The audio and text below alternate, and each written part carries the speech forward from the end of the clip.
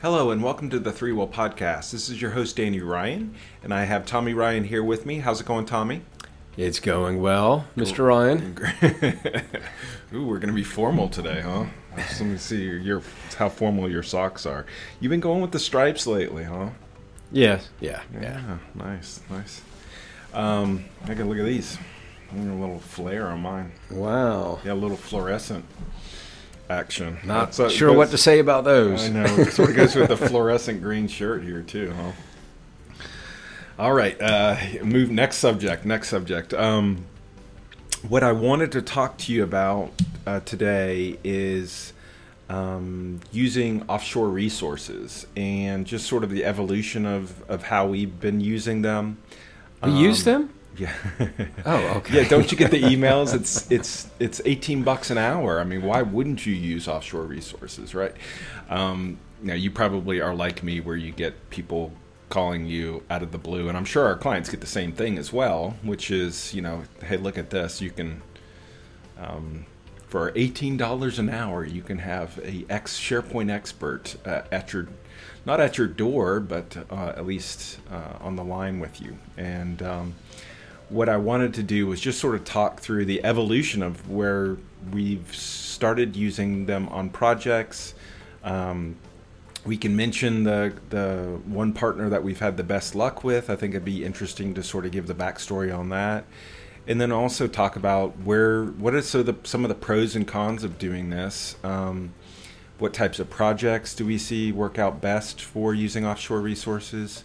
Just sort of have a general conversation about this. And I guess to get us kicked off, maybe give me a little bit of the backstory on when did we start using offshore resources? Sort of how did this evolve over time? Sure. It's interesting how it did start. We had one of our customers have a previous relationship with an offshore team. And as we were looking at a project with them, they wanted us to combine our team with their team to go after a project. And so we did that, had an open mind to that and tried it out. And you definitely get a lot of people talking about how hard it is, how many challenges that you might have in that scenario using an offshore team. So we, approached it with our Scrum methodology.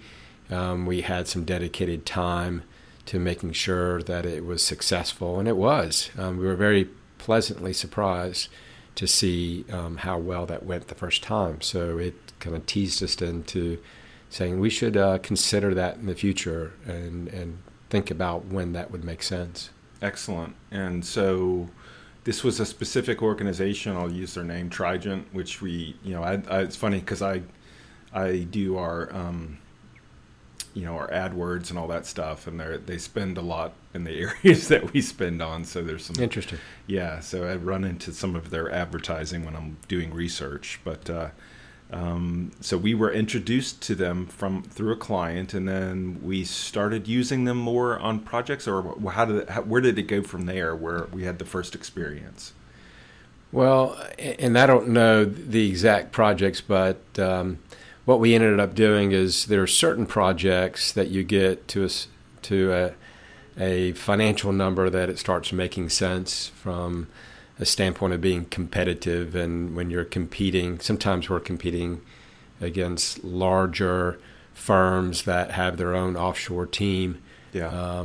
And so the pricing becomes different than what we normally see when we're in, say, something south of 100,000. So you get north of 100, or really north of 250, 500,000 for a project. There's almost the expectation that you have that offshore component, just optically, where you see, okay, we're not paying all U.S. full rates for this project. You have a blended team that helps it look more economical. When I go up to my senior management to get approval, and I'm comparing different proposals, and if we don't have a proposal that does have offshore, sometimes it can knock us out of the running to win an engagement. So as the projects get larger, just the expectation is you'll have some some higher cost, very specialized consulting resources, and then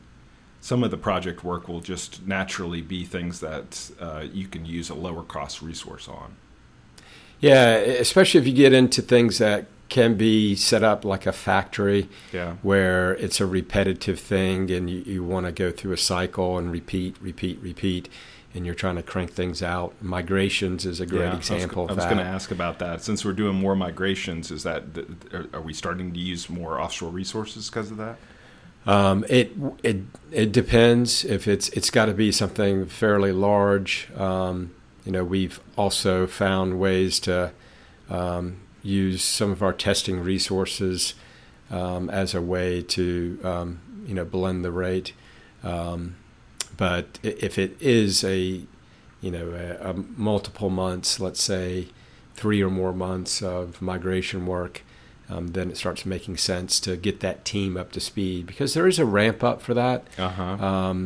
Finding the right team members. You don't always get the perfect team in the beginning, and you might need to do some adjustments. So you want to figure that out, and you need to have time to figure that out. And then after you get that all dialed in, you can start really getting some benefit from that ramp up and start seeing some economies of scale. So do we end up like interviewing them for seeing who goes on the project, who doesn't go on the project? Right. Yeah, we do. And one of the benefits of going back to the same partner each time is some of those folks we already know from previous projects. Yep. And then, of course, there's definitely turnover in those organizations that you're going to see new faces. And so we end up interviewing those and then kind of seeing how things go. And if there is some challenges, we'll make adjustments. And that's key, I think, to have a good partnership for an offshore, resources. You need to be able to roll with the punches, because, from customer to customer, there might be someone that's a good fit for customer A, and then that same resource is not a good fit for customer B. And there's times that these resources are directly working with our clients, where we're not kind of putting them behind the scenes and no one sees them. There's some direct interaction. So there needs to be certain skills, and those skills are not just communication, but approach to the problem and how do you address triaging an issue, because some of that support and migration is to go after that, say, level 1 of triage. Mm-hmm. And sometimes there's resources that are better at development than the triage, and so you have to figure that out and respond to that. So what does it look like? Do all of our clients allow us to use offshore resources, or how do we sort of introduce the concept of using outsource? Yeah, I mean, we're introduce it. One, it has to be in that range of costs that says it's worth slowing down a bit to be able to have an integrated team. So it gets to a certain dollar figure, let's say, then we start saying, let's entertain that. And then the customer, depending on the customer, they might not have the ability to use offshore resources, depending on the type of data we're moving and what their sensitivity is to having offshore resources. So we'll figure that out with the customer. It's something that we don't, quote, force upon our customers. It's more of, is this a benefit to you? And we're willing to manage that and bring that into the equation if it makes sense to the customer and it's going to be of value to the customer. So after we kind of figure out it's large enough to do it, it's the type of project that will fit with an offshore team, and the customer is happy with that, then we propose different options. And usually if we get to that step of proposing an offshore team versus just a pure ThreeWill team, they're opt for that offshore because we can show some benefits economically. Maybe it takes a little bit longer, but in those bigger projects, being 4 months versus 5 months, sometimes that's fine. This is brought up. I think I'll probably cover this with Eric or someone else who's been involved in some of these projects, but just some tips for managing offshore resources. But I know in general that there's probably some since we're managing them, which is nice that we're doing that for the client, there's got to also has to be a little bit of overhead as well, where some of our time is spent towards tasking out and just checking up on as you're doing code reviews or pulling things back in, that it's not that you're just assigning tasks, they're doing them, and there's no oversight of that as well. Yeah, so when we do have an offshore component, most of the time, if not all the time, we work with a lead that will kind of QA some of the work, give assistance to the developers.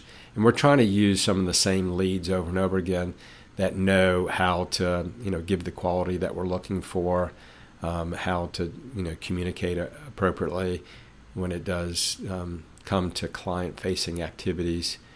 And so we have a, quote, management component over on the offshore team side. And then we've learned over time that we have to have our project management component on the ThreeWill side. At the end of the day, we can, as much as we can say to a client, well, if you want to work with them directly, that's fine. Go ahead. You can manage that relationship. We don't have to be in the middle, so you don't have that extra cost. And when we do that, what happens is something goes sideways. It's not being managed by the client, or they're just not used to, how do they take a left and right turn with certain situations. And that becomes really our problem. Yeah. At the end of the day, we're looked at as the company accountable to that because we've introduced them as, the offshore team. So we've learned that as much as a client wants to manage the offshore resources directly, we end up saying, let's not do that because we want to have a good, positive relationship. So if we can't afford having the ThreeWill project manager involved, then let's not add that to the team. Or you can go directly to an offshore team, and that way, you can, we're not kind of caught in the middle and don't have any ability to manage it to be successful, because we want the customer to have a positive experience. Yep. That's great. What else has been any sort of tips that you've sort of picked up as from working with? Because I think the couple of folks from Trigen, I wasn't here in the office, but they dropped by. Was it earlier this year? Yeah, it was probably a month and a half ago. Okay. Any tips for sort of choosing, and I know this one is just sort of we entered into a relationship because of a client, but any sort of through the years, any sort of tips that you have for people when working with offshore teams or companies? Well, our approach was to stick with the same company. And stick through that company through thick and thin. And there might be, challenging situations, and you're making an investment in that relationship. So I would advise not hopping around and saving a couple dollars here and there by hopping to the next offshore team that sends you an email. When you pick that first one... Don't encourage them, because they send us emails too. Right. And when you pick that first one, maybe it's not the right one, and you got to pick another one.